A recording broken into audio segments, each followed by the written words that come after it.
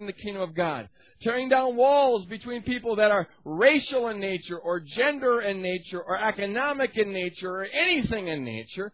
God wants to use the ministry to do that. To be a tearing down walls and a bridge building kind of a ministry. And I really believe that if we have the faith and if we have the commitment, if we have the vision, we're going to see that happening in ways that we've never dreamed of. And I think it's right around the corner. We've seen a lot of it already. But I believe that I just have this sense of a time bomb waiting to explode. In fact, we've already been seeing the initial explosions of it. Last week was one of the exploding times. I think we turned a corner last week. But see, here's the thing. For this to happen, three things are necessary. Saints of God, note them. Three things are necessary. Nothing of kingdom value happens without these three things. Number one is faith. Do you have faith that's big enough to keep up with God? Do you believe that God is able? Number two is commitment. Are you willing to stand up and be counted in any way that God wants you to stand up and be counted? In terms of your time, in terms of your resources, in terms of your abilities to be committed to the work of God. And number three, do we have a united vision? Now this is what I'm going to be talking about here. The next in this series is vision. I'm going to focus on vision. Vision is a picture of the future. It's the picture of the future that God wants you to move into. Us individually and us, more importantly, as a collective whole. It is a slice of the future where God's will is done on earth as it is in heaven in a particular area that God wants to use you to bring about. That's a vision. You get a slice of the future. Vision defines what you have in common. Vision defines what you're about. Vision, the vision of the church tells us, why are we here? What are we doing here? What is this about? What are our values? What are our priorities? What are our goals? How do we know whether we're hitting them or not? That's what vision is all about. The Bible says this in Proverbs 29, that without a vision, the people, in the King James Version, it says the people perish. And in the New American Standard, it says that the people, without a vision, the people are unrestrained. And the idea there is that people get dispersed. They perish. Not they disappear, but they go in a lot of different directions. Or they're unrestrained without a vision. Without a vision, you get 100 people in a room, you got 100 good ideas, and they all do them, but there's no focus to them. They all go in different directions. Vision is what restrains us. It channels our energy in a certain way. Vision is what tells us what we do, and it tells us what we don't do. And there's a lot of good things that we don't do because our vision says there's other things that we need to do. You see what I'm saying? There's a million good things you could get involved in, but if it's not part of your vision, you let it go because you focus on the things that God has called to do. That's what vision is. It gives you your values. It gives you your priorities. It tells you whether you're going in the right direction or not. Vision is what unites us. It says this in 1 Corinthians chapter 1, verse 10. Paul said that he prays that there be no divisions among the Corinthians, that they'd all be in agreement, that there'd be no divisions among them, but that you'd be united and in the same mind. Okay, this is Paul's prayer. He wants them united in the same mind. Now, we've got maybe 900 people in this auditorium right now. I'm just guessing. Well, we've got 900 disagreements about something or other. I guarantee you. It's just, in fact, I bet we've got 900 different theological disagreements. We certainly have 900 different disagreements about what color carpet you should have or just details like that. You're going to have that. That's normal. We have different perspectives. It's utterly inconsequential if you have a united vision. If our reason for getting together and pooling our resources here is if we're all on the same page on this, the disagreements become inconsequential. What matters is that we rally around the same vision, the same purpose, what God has called us to. I really believe that when churches split apart, they don't split apart because of disagreements. Oh, that's what it looks like. They couldn't decide on whether to have padded pews or not padded pews, Churches divide over stuff like that. But that really isn't the reason. Because it's normal to have disagreements about whether you should have padded pews or not padded pews and anything of the sort. The reason why churches split apart is not because there's disagreements, but because there isn't enough agreement about what is essential. See what I'm saying? It's because they don't have a vision that's bigger than their disagreements. What we need to understand is the one thing why we get together here. What are we doing here? And if we understand this, if we understand the vision, the purpose for why we exist, then you know what? It doesn't really matter whether you think we should have padded pews or not, or whether you're a Democrat or Republican, or what you think about that program or this program or whatever. I really don't give a rip. What matters is that we have buy-in to the vision that God has called us to. That's what unites us. And without that, then we're unrestrained. We do a lot of good things, but there's no focus to it. Vision is like the cadence of a bunch of rowers in a boat. They row to the same beat, which means that they go straight. But without a vision, everyone's rowing at a different pace, and that boat's going to be going all over the place. Without a vision, the people are unrestrained. Vision is what unites us. Vision is really no different in the church than it is with an individual. The Bible says this. Here, this is a really important word for all of us. A double-minded person is unstable in all their ways, it says in James 1:8. A double-minded person. Now, the concept of double-mindedness there means you have divided loyalties. Okay, you don't have a singular focus to your life. When a person doesn't have a singular focus to their life, they're going to be unstable. They'll make one decision one day and then a contradictory decision the next day. There's no rhyme or reason, really, to what they do. Things are done just sort of haphazardly. How they spend their time, how they spend their money, how they invest their energies, there's no real focus to it. People who are double-minded, often their walk doesn't match up with their talk. They have divided loyalties. On one level, often you get this in the church. The people, as you preach something, as you lay out a vision, as you say what needs to be done, they're all like, yes, oh good, this will be great, won't it be wonderful, hallelujah, I can't wait. But then when it comes time to actually do it, and it comes time to be committed and time to play ball, they're gone. Because something always comes up. It's always the wrong weekend. It's always just a bad timing, and things of that sort. Now, I believe they sincerely want to have kingdom stuff first priority in their life, but their loyalties are divided. What's really real is that there's a lot of other stuff that takes priority, so when push comes to shove, that's what happens. They're unstable in all their ways. They're divided. They're like a rowing boat that isn't going straight because the aspects of their being aren't rowing in cadence with one another.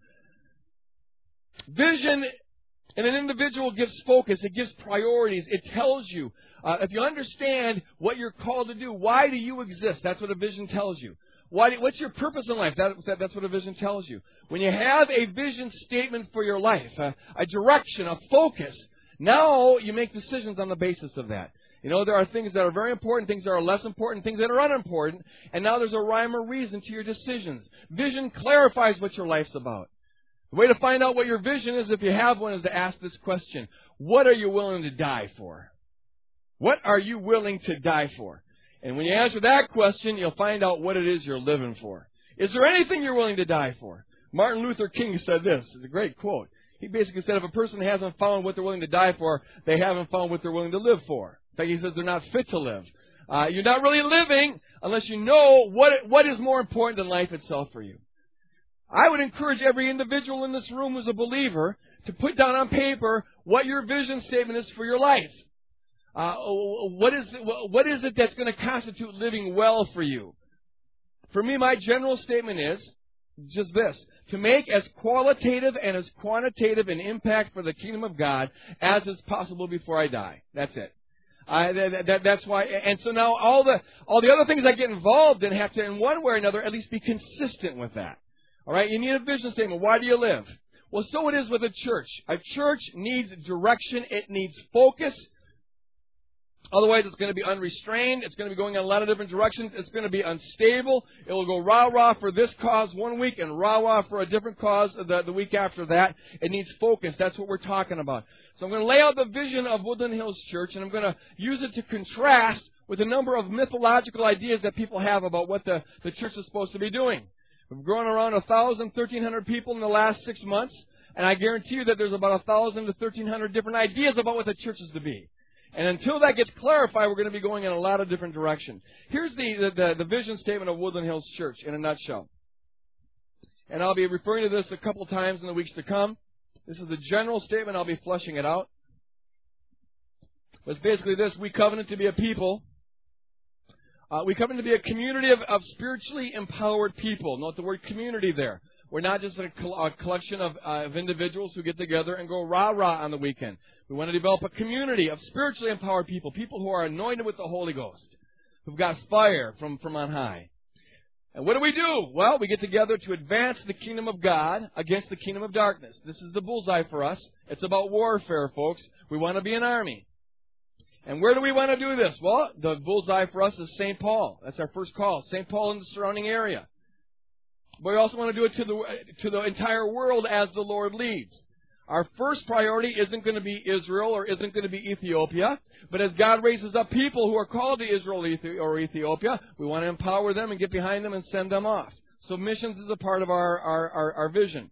And we want to do all this working hand in hand with other expressions of the body of Christ till all reach the fullness of Christ, coming out of Ephesians 4. We want to be a networking church that doesn't reinvent the wheel. We want to work in conjunction with others and bring about the body of Christ. Now this automatically, that vision statement, contrasts with one of the most pervasive myths about the church. Here's myth number 1. This is what I'll be talking about the rest of this morning.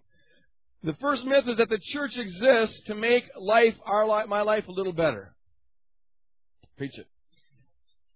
Oh, this is pervasive. This is all over the place. The reason why the church exists is to meet my needs, the needs of my family. There's a poll that was done several years ago that showed that 89% of regular churchgoers, and this poll defined it as a regular as going once a month or more, that 89% said, on a poll said that the primary purpose of the church, this is in America now, only Americans think this way, by the way, but 89% said that the primary purpose of the church is to meet my needs and the needs of my family. And no one would doubt that that's one of the things you want to do as a church because, for example, if we want to be spreading the kingdom of God against the kingdom of darkness, we're going to need to be a place that affords people the opportunity to be healed. You can't have warriors that are bleeding to death when they're out there and that can work on warfare in their family and work on warfare in their minds. So we want to have a counseling center and a deliverance center and a prayer center and all of that. You got to meet the needs of people, but is that the end, you see? If you have a warfare mindset as we do, that the purpose is to advance the kingdom of God, meeting the needs of people is a means to the end, but it is not an end in and of itself. But in our culture, that is the end in and of itself. It's about me. Because, see, we are all consumers, and we like to look at things as products, and we like to see ourselves as consumers of those products. And so we do that with religion, just like we do it with McDonald's, and we do it with Target, and we do it with Dayton's and all the other stores. So you buy a little piece of religion, you buy a little piece of comfort. Some people think that that's what a giving and offering is. You're paying a little bit for the service, and the purpose for a religious service is to tickle your ears a little bit, make you feel a little bit better about yourself, and give you 5 tips on how to have a better marriage, and 10 tips on how to be more successful at the office, and 3 tips on how to raise teenagers, and 17 tips on how to take out the garbage. And I don't know, but it's all geared towards the consumer. And see, when churches buy into this mentality, and they do a lot, well then, you see, it just changes the way you talk about everything. See, my view is that when I'm talking to you right now, I'm basically sort of a captain that's talking to the army. And my job is to motivate and instruct and give charge and send you out to do warfare. Now, you talk different to people when you're the captain and they're in the army than you do if you're the seller and they're the buyer. See, if you're the consumer, man, and I'm supposed to be selling you a product, and my main goal is to keep you coming back for the product, boy, I'm going to talk a whole lot different than I would if I was in the military. You seen people talk in the military? Sir, yes, sir. What's wrong with you, Ken? I wouldn't talk to you that way. But if you're the customer, it's got to be soft, it's got to be nice, it's got to be easy, it's got to be sweet, and it just changes the tenor of everything. I can't imagine in the early church them taking a poll and having the people vote that the number one priority of the church, the number one goal of the church, was to meet the needs of people and their family. In the early church, I'm talking the first century, when you enlisted in that army, you just shortened your life expectancy significantly.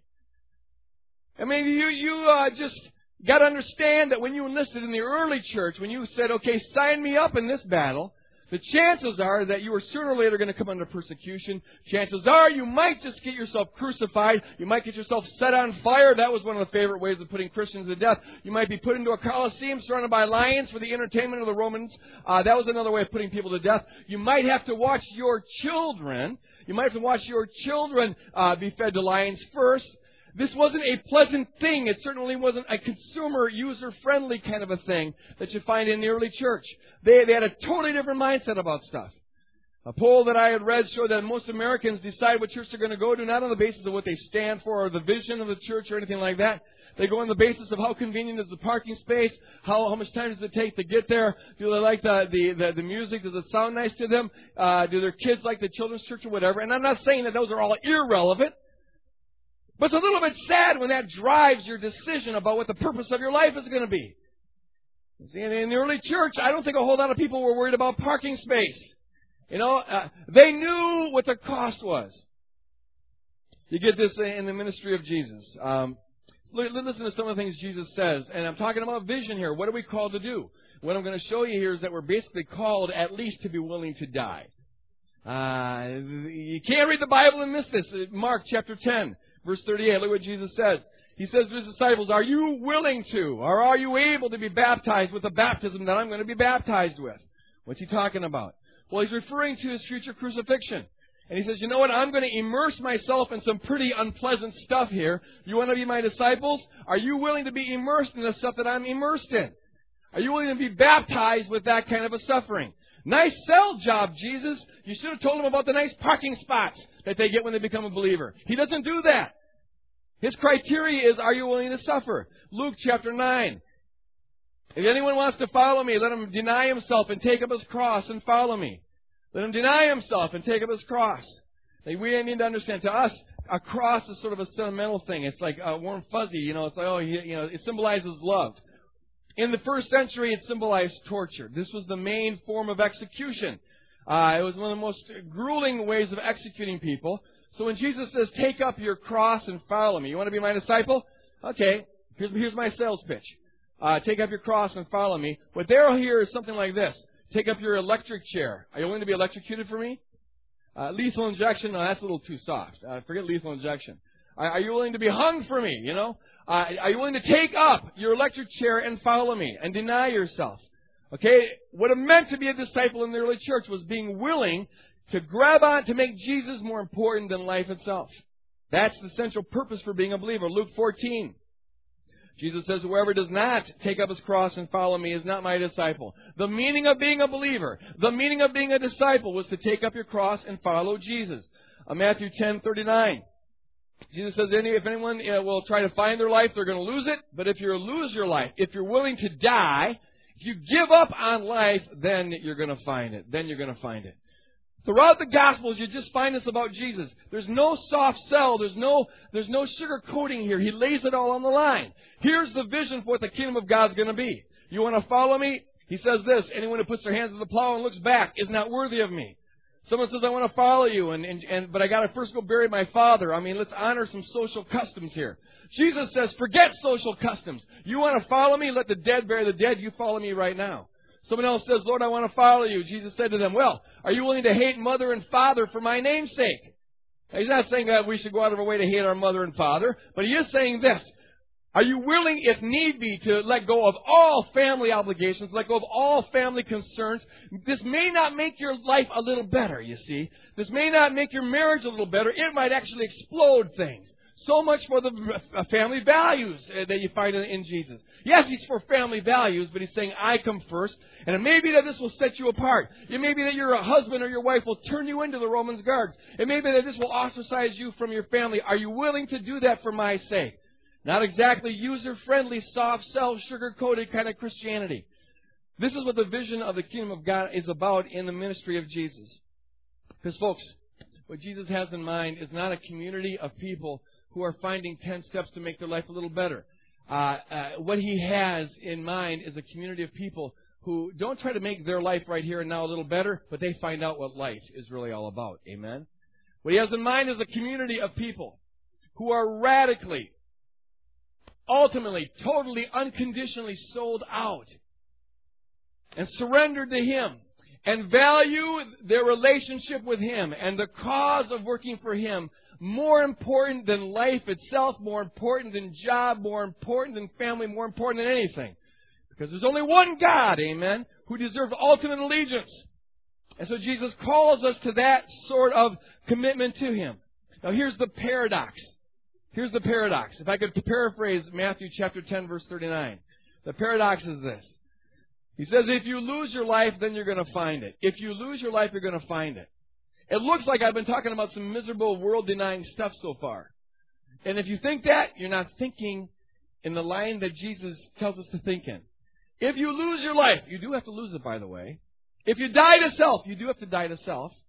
If you give up on trying to get life in this world, you do have to do that. Now you're going to find out what life is really all about. If I could paraphrase Matthew chapter 10, it's this. If you give up trying to find what you've been trying to find, then you'll find what you've been trying to find. Or how do I put it? The thing you're trying to find, you'll finally find when you give up trying to find it. You're trying to find a little bit of life in this world. You're trying to find a little bit of joy in this world. You're trying to find some security in this world. Trying to really, make sure you got the lines shored up in this world. You're trying to find life in this world. Well, you know what? If you will give up, if you will die to that, if you'll just let go of that and grab on to the one thing that really matters, now you're going to find what you've been looking for. Give up trying to wring a little bit of the fullness of life out of this world here, and now you're going to find fullness of life. The paradox at the center of the gospel is this. When you give up trying to get joy in this world, you find joy. The paradox is when you die to self, you find yourself.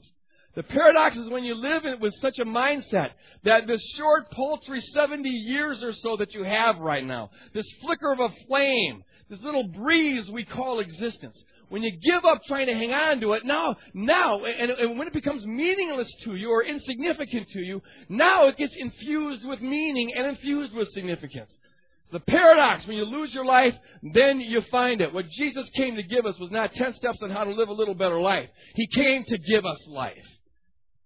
I'll say it again. What Jesus came to do was not to give us 10 steps to live a little better life, sort of to tweak the system a little bit. He came to give us life. He says this in John chapter 10. The thief comes to kill and to steal and destroy. And the main way he comes to kill and steal and destroy your life is by promising you life and things that don't give you life. He says, but I have come to give you life and to give it more abundantly. I've come to give you God's life and to give it more abundantly. You know how you're going to get it? By dying. By dying, by giving up on the whole rat race. Quit trying to hang on to this short little paltry 70 years that you have here and grab hold of Jesus Christ. And now, those short little 70 years or 50 years or 20 years or whatever you've got to live are going to be infused with the meaning they otherwise never would have had. Here's a little diagram you can think about it like. We've got natural life. Natural life is just ordinary biological life. It's life down here below. This is life where we are basically self-centered. This is normal biologically. We look to survive, first of all, and then we look to have a little bit of comfort, and we look to have a little bit of security. This is what we do in the natural world. We like a nice retirement program. We like some job security and whatever. That's great. And then we try to get life from things, from finite things around us.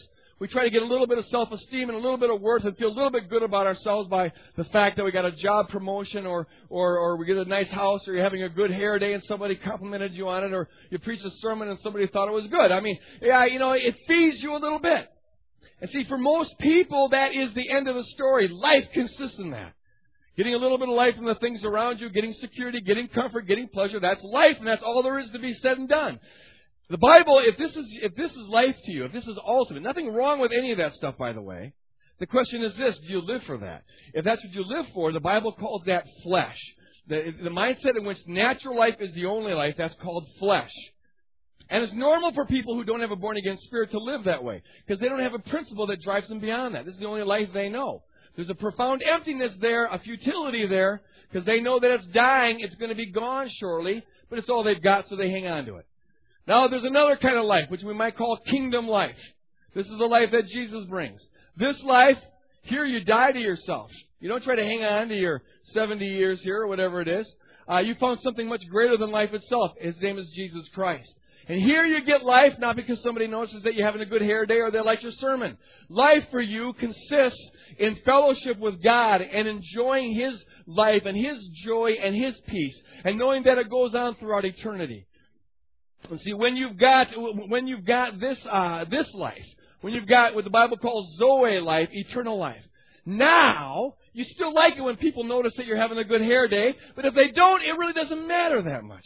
And yeah, you still like it if people thought your sermon made a point, but if they don't think that, it doesn't matter that much.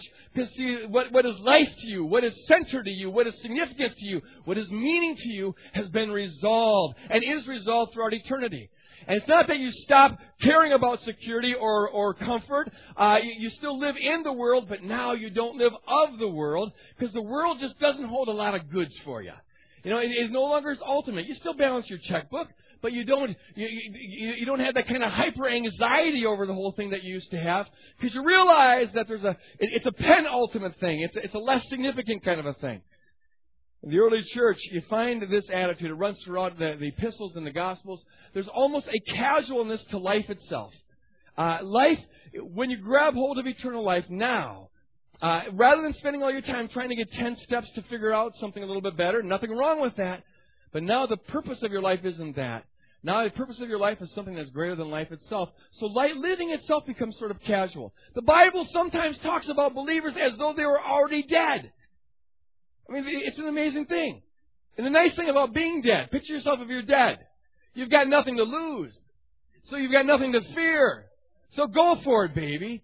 It's like this in Romans 6, Paul says. He says that we've died with Christ Jesus. The old self is dead with Christ Jesus. Romans chapter 6. Live, he says in verse 11. Consider yourselves also to be dead. In terms of the natural world as an ultimate source of life, you are dead. Paul says this in Galatians chapter 2. It's no longer I that lives, but Christ who lives within me. It's no longer I that lives, but Christ. Paul had so died to his old way of trying to get life, his old religious way of trying to feel good about himself, his old ways of trying to find significance and meaning. He had so died to that he said, you know what? It's no longer I that lives, not the old self. No, that's gone, dead. Now, the life I live, it's Jesus Christ. He says this in Philippians chapter 1, that the life I now live, to live is Christ, to die is gain.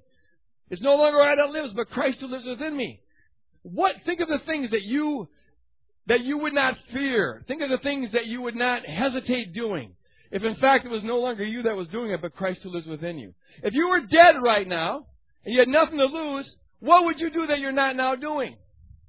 Well, I'm here to tell you this morning, go ahead and do it, because you're already dead. I got good news for you, folks. We're all a bunch of zombies. If you're a believer, you're a zombie with Jesus Christ living inside of you. You've got nothing to fear, praise God. Jesus lives within you. That ultimate source of life lives within you.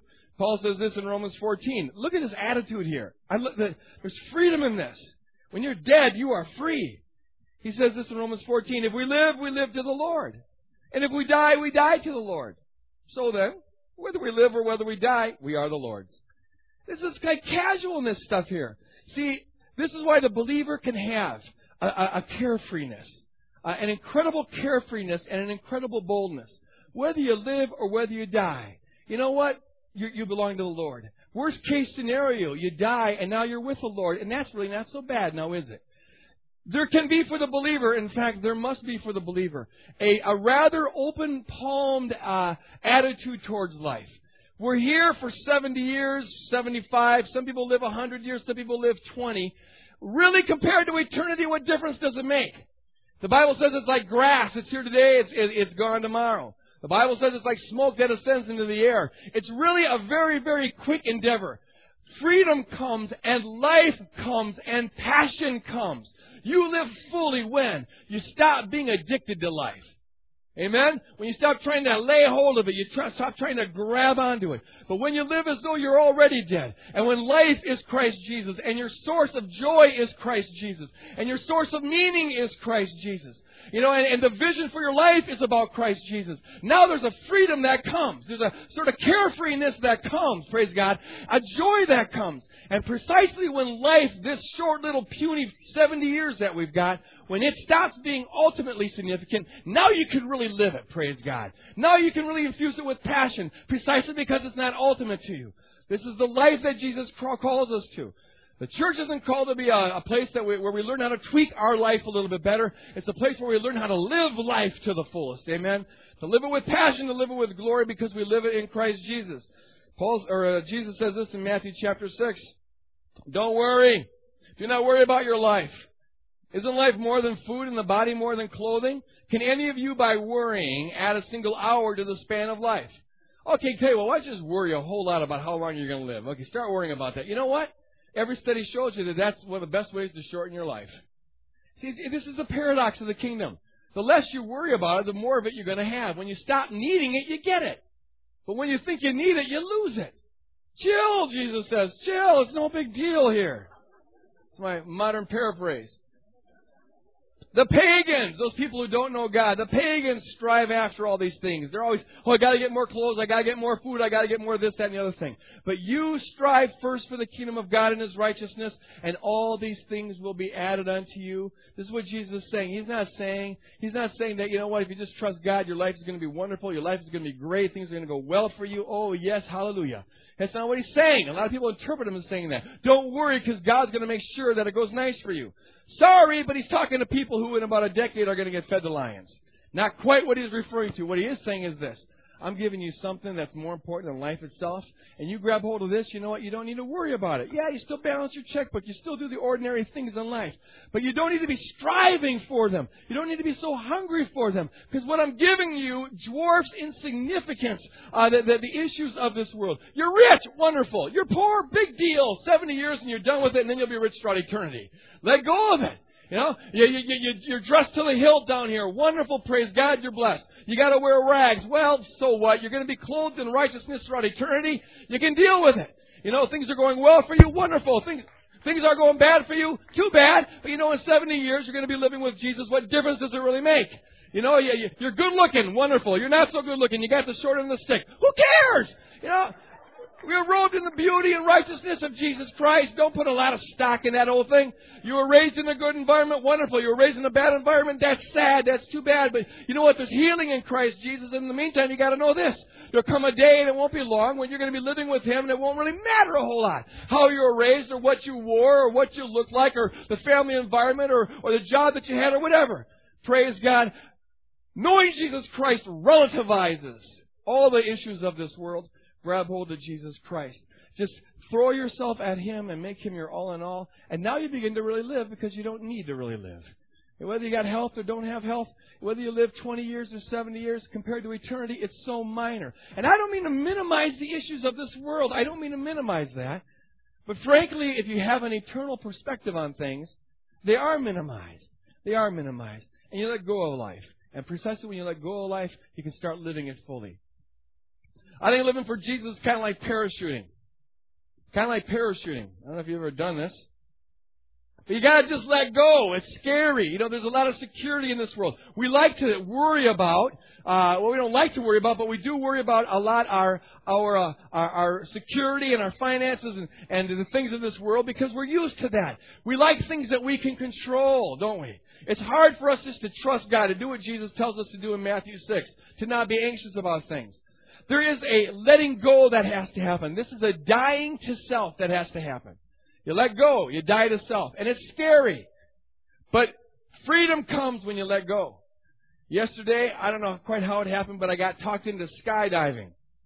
I don't know. Norm's wife, called us up and said, hey, I'm going to do some skydiving this weekend. Want to go? And my daughter, Alicia, who's a daredevil if ever there was one, says, oh, yeah, we got to go. And so she got the gene from me, I suppose, because I couldn't pass it up either. So we ended up doing this skydiving. So we go to this class, and first of all, you got this guy who looks like a exaggerated version of ZZ Top with his 4-foot-long beard, and he's talking to you on this video, and he tells you basically, you know, you have to sign away your life. We're not responsible for anything here. And he says basically what we're telling you is this: you are risking the possibility of serious injury and death for the sake of a thrill. Sign on the bottom line. And we do it. It's nuts. It's crazy. And they do a 20-minute class, and then you're going to go up and do skydiving. And I was fine. I was Mr. Cool. I was Mr. Calm. But on the way up there, you know, all of a sudden it's getting a little bit scary. And then when they I was still doing fine until they opened the door. And all of a sudden there's this wind and a roaring. And you look down there, and you're up 14,000 feet, and it's a long way down. And I thought there's about 20 people in this plane. I didn't know that 15 of them, all except for our crowd, were like regulars. And they jumped out 5 at a time. I thought I have a little bit of time here to get myself ready. All of a sudden, I'm at the door. And it's time to jump. And all of a sudden, I'm remembering all these documentaries I've seen on TV about parachuting accidents, you know. And the heart's going a little bit. And this plane is feeling really secure and really cozy. And somebody, I'm telling you, soiled their pants up there because it reeked to high heaven, which was one motivation to jump. I got to get out of this plane. Hey, but I don't blame him. I was that close from doing it myself. But you're hanging on to this bar, and the guy's in back of you, and he's gonna, this is tandem jumping, so you got to just trust him. In fact, the guy that was with me goes to Woodland Hills Church here, and you do this rocking, and it's like, can we just talk about it a little bit? This plane feels so safe. This plane feels so cozy. It's so far down the and then all of a sudden, if you don't jump, they push you. But here's the thing, there's that moment of decision. If you can show a picture of Alicia. We got some pictures of my daughter here. See, this is the moment of truth. When you let go, it's so hard to let go. Every instinct of bone in your body says, hold on, hold on, hold on. But you make the decision to let go. Okay, here's me in a free fall. Next picture. That's me. Look at, I'm telling you, those first 10 seconds are terrifying. You're upside down, free falling to the ground. But then there comes, as soon as you let go of that and you get over that terror, there comes this incredible freedom. Honestly, it struck me like this. Look, there's nothing I can do about it now. Nothing. Honestly, I can't go back to the plane, and if I die, I die. So I might as well enjoy the trip on the way down. And there was, I'm telling you, go to the next picture here. This is my daughter falling down, going down there. This looks like she's having fun. She's terrified. And here's a picture of Di, as she's free falling. That's Norm's wife. You are so fully awake. Oh, you are awake. You are alive. You are aware of everything. It is an incredible sort of thing. And I'm not just trying to do a sales pitch for skydiving here. It's not everyone's cup of tea. But here's the analogy. Life is found in the free fall, folks. There's security on the plane. Yeah, there's security. There's security in the familiar. Yeah, there is. There's security in just doing what you've always done. Security in staying within the boundaries of the normal. Security in not ever being criticized by anyone. Not ever looking unusual. Security in always doing the predictable. But I'm telling you this, life is found in the free fall. When you stop trying to grab onto the comfort and grab onto the convenience and living for what we've been brainwashed to think is life in this American dream. When you just let go and throw yourself into a free fall relationship with Jesus Christ. Now you find out what life is really all about, praise God. You find out how to live on the edge. Someone once said that if you're not living on the edge, you're taking up too much space. And there's a point to that. We were made, folks, us human beings were not made to just go through the motions of a stupid 70 years repetitive rat on a treadmill kind of a deal. We were made in the image of God, and God is passionate. Amen? God, when He does anything, He goes all the way with it. God sells out. He creates a world and He gets Himself killed in the process. That's the kind of God we're talking about. We are made in His image. We're made in His image, which means this. We are most fully alive. We're most fully human. We're most fully awake. We're most filled with joy. When we're living on the edge, when we're sold out, when we have this abandoned relationship with God, when we let go, when we take hold of fearlessness. The Bible says this, that God has not given to us a spirit of fear. 1 Timothy chapter 1. God's not given to us a spirit of fear, but of power and of love and a sound mind. Amen? He's not given to us a spirit of fear. The Spirit inside of you, believer, the Holy Spirit inside of you isn't a fearful God, isn't a fearful spirit, a timid spirit, oh no, what if I fail kind of a spirit, what if people don't like me, what if I'm not popular? That's not the spirit that comes from God. That maybe comes from your past, it maybe comes from your upbringing, it maybe comes from your own phobias, but it doesn't come from God. And in Jesus Christ, you've got the power to bulldoze over that, praise God, by letting go, by jumping in the relationship with Him. We are not as a church here to tweak our lives to make them a little bit nicer, a little bit sweeter, a little bit easier. It may be that, in fact, following Jesus Christ makes things a whole lot harder. But I'll tell you this, following Jesus Christ gives life. The only life that's worth living. You know what? It may be that even being a believer shortens your life as it did in the early church. I don't know. It doesn't happen much in America. It may someday. But you know what? Give me quality of life over quantity of life anytime. I'd rather have one passionate year of living than 100 years of pseudo-living, biological living, natural living. The quantity doesn't matter much because we've got the quantity. You're going to be living throughout eternity. Who cares about that? What you want is quality. We've got one shot at this thing. One shot to make a difference for Jesus Christ. And the teaching that we go around over and over and over again until we get it right is just not biblical. Hebrews chapter 9 verse 27 says it's appointed unto people once to die and after that the judgment. We've got one shot. What we're called to do, this is my heart here, is to is to help people discover what it is to live in Jesus Christ. To have that free fall relationship. Let me ask you this. As the musicians get ready to come up here and lead us in worship, I want to ask you this question.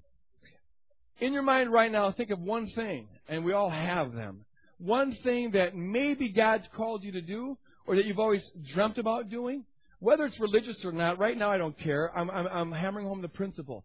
One thing that you don't do because you're afraid. You're simply afraid. I'm going to tell you this. Whatever other reasons you have for not doing something, fear isn't a legitimate one. Fear is not a legitimate one. And I want you to then try to do that. Take that one thing. Maybe, for some of you, you're called to be leaders in small groups, but fear is keeping you from doing it. For others, it's helping out in some other ministry, but fear is keeping you from doing it. For others, maybe it's doing something crazy with your spouse. You've always been Mr. Predictable. Well, why don't you try being Mr. Unpredictable? Go do something that's a little bit different with your spouse. Whatever it is, see that in your mind's eye. And now, I want you to try to see it from the perspective of Jesus Christ. See it from eternity. Look how small it is. Look how insignificant it is. What's the worst that could happen? What if your fears came true and you were embarrassed? Who cares? You're humiliated. Who cares? You died. Now you're with Christ. You see, the worst case scenario is not that bad of a scenario. In Christ, you can have the boldness to live fully, to live passionately, precisely because this life isn't where it's at anyways. It's gone. It's in the process of decay very fast. Have you noticed that? It's going very, very quickly here. Don't grab onto it. Grab onto Him. And now you'll live it fully, praise God. We're going to enter into a time of worship. Worship is about fully and passionately having a free fall, abandoned praise towards God. Why? Because He's worthy. Amen? Because He's worthy. Doesn't matter what style of music we play, whether it's upbeat, whether it's mellow, whatever. What matters is how invested you are in it. So I encourage all of us to focus on the Lord totally, with all of our heart, with all of our mind. We'll start, as the ushers come forward, we'll start by worshiping God with an offering, as they did in the Old Testament. Jesus says this. It's right in the same passage where He tells us not to be anxious about stuff. He says, don't lay up for yourselves treasures on earth. Why? Because moth and rust corrupts them. They decay. They're short. They don't matter. Everything you're investing in this world comes to nothing. And it will come to nothing very quickly. Maybe tonight. You don't know. But He says, lay up treasures for yourself in heaven, which go on forever and ever and ever. So one of the ways we worship God is by investing in His cause, in the furthering of the kingdom of God against the kingdom of darkness. And so we'll worship Him first by taking up an offering, and then Norm will have a stand, and then we'll just pour out ourselves in praise for Him. Praise God, because He is worthy. So Father, I pray right now, Holy Spirit, fill this place with your power, with your love, with your energy, Lord God. I pray, Lord God, that as we're worshiping you, Lord, you would be doing your secret work in the Holy Spirit to free us from fears and bondages, Lord God, to make us bold and radical disciples of you, Lord God. Do your work here and be glorified in our praise. In Jesus' name we pray. Amen.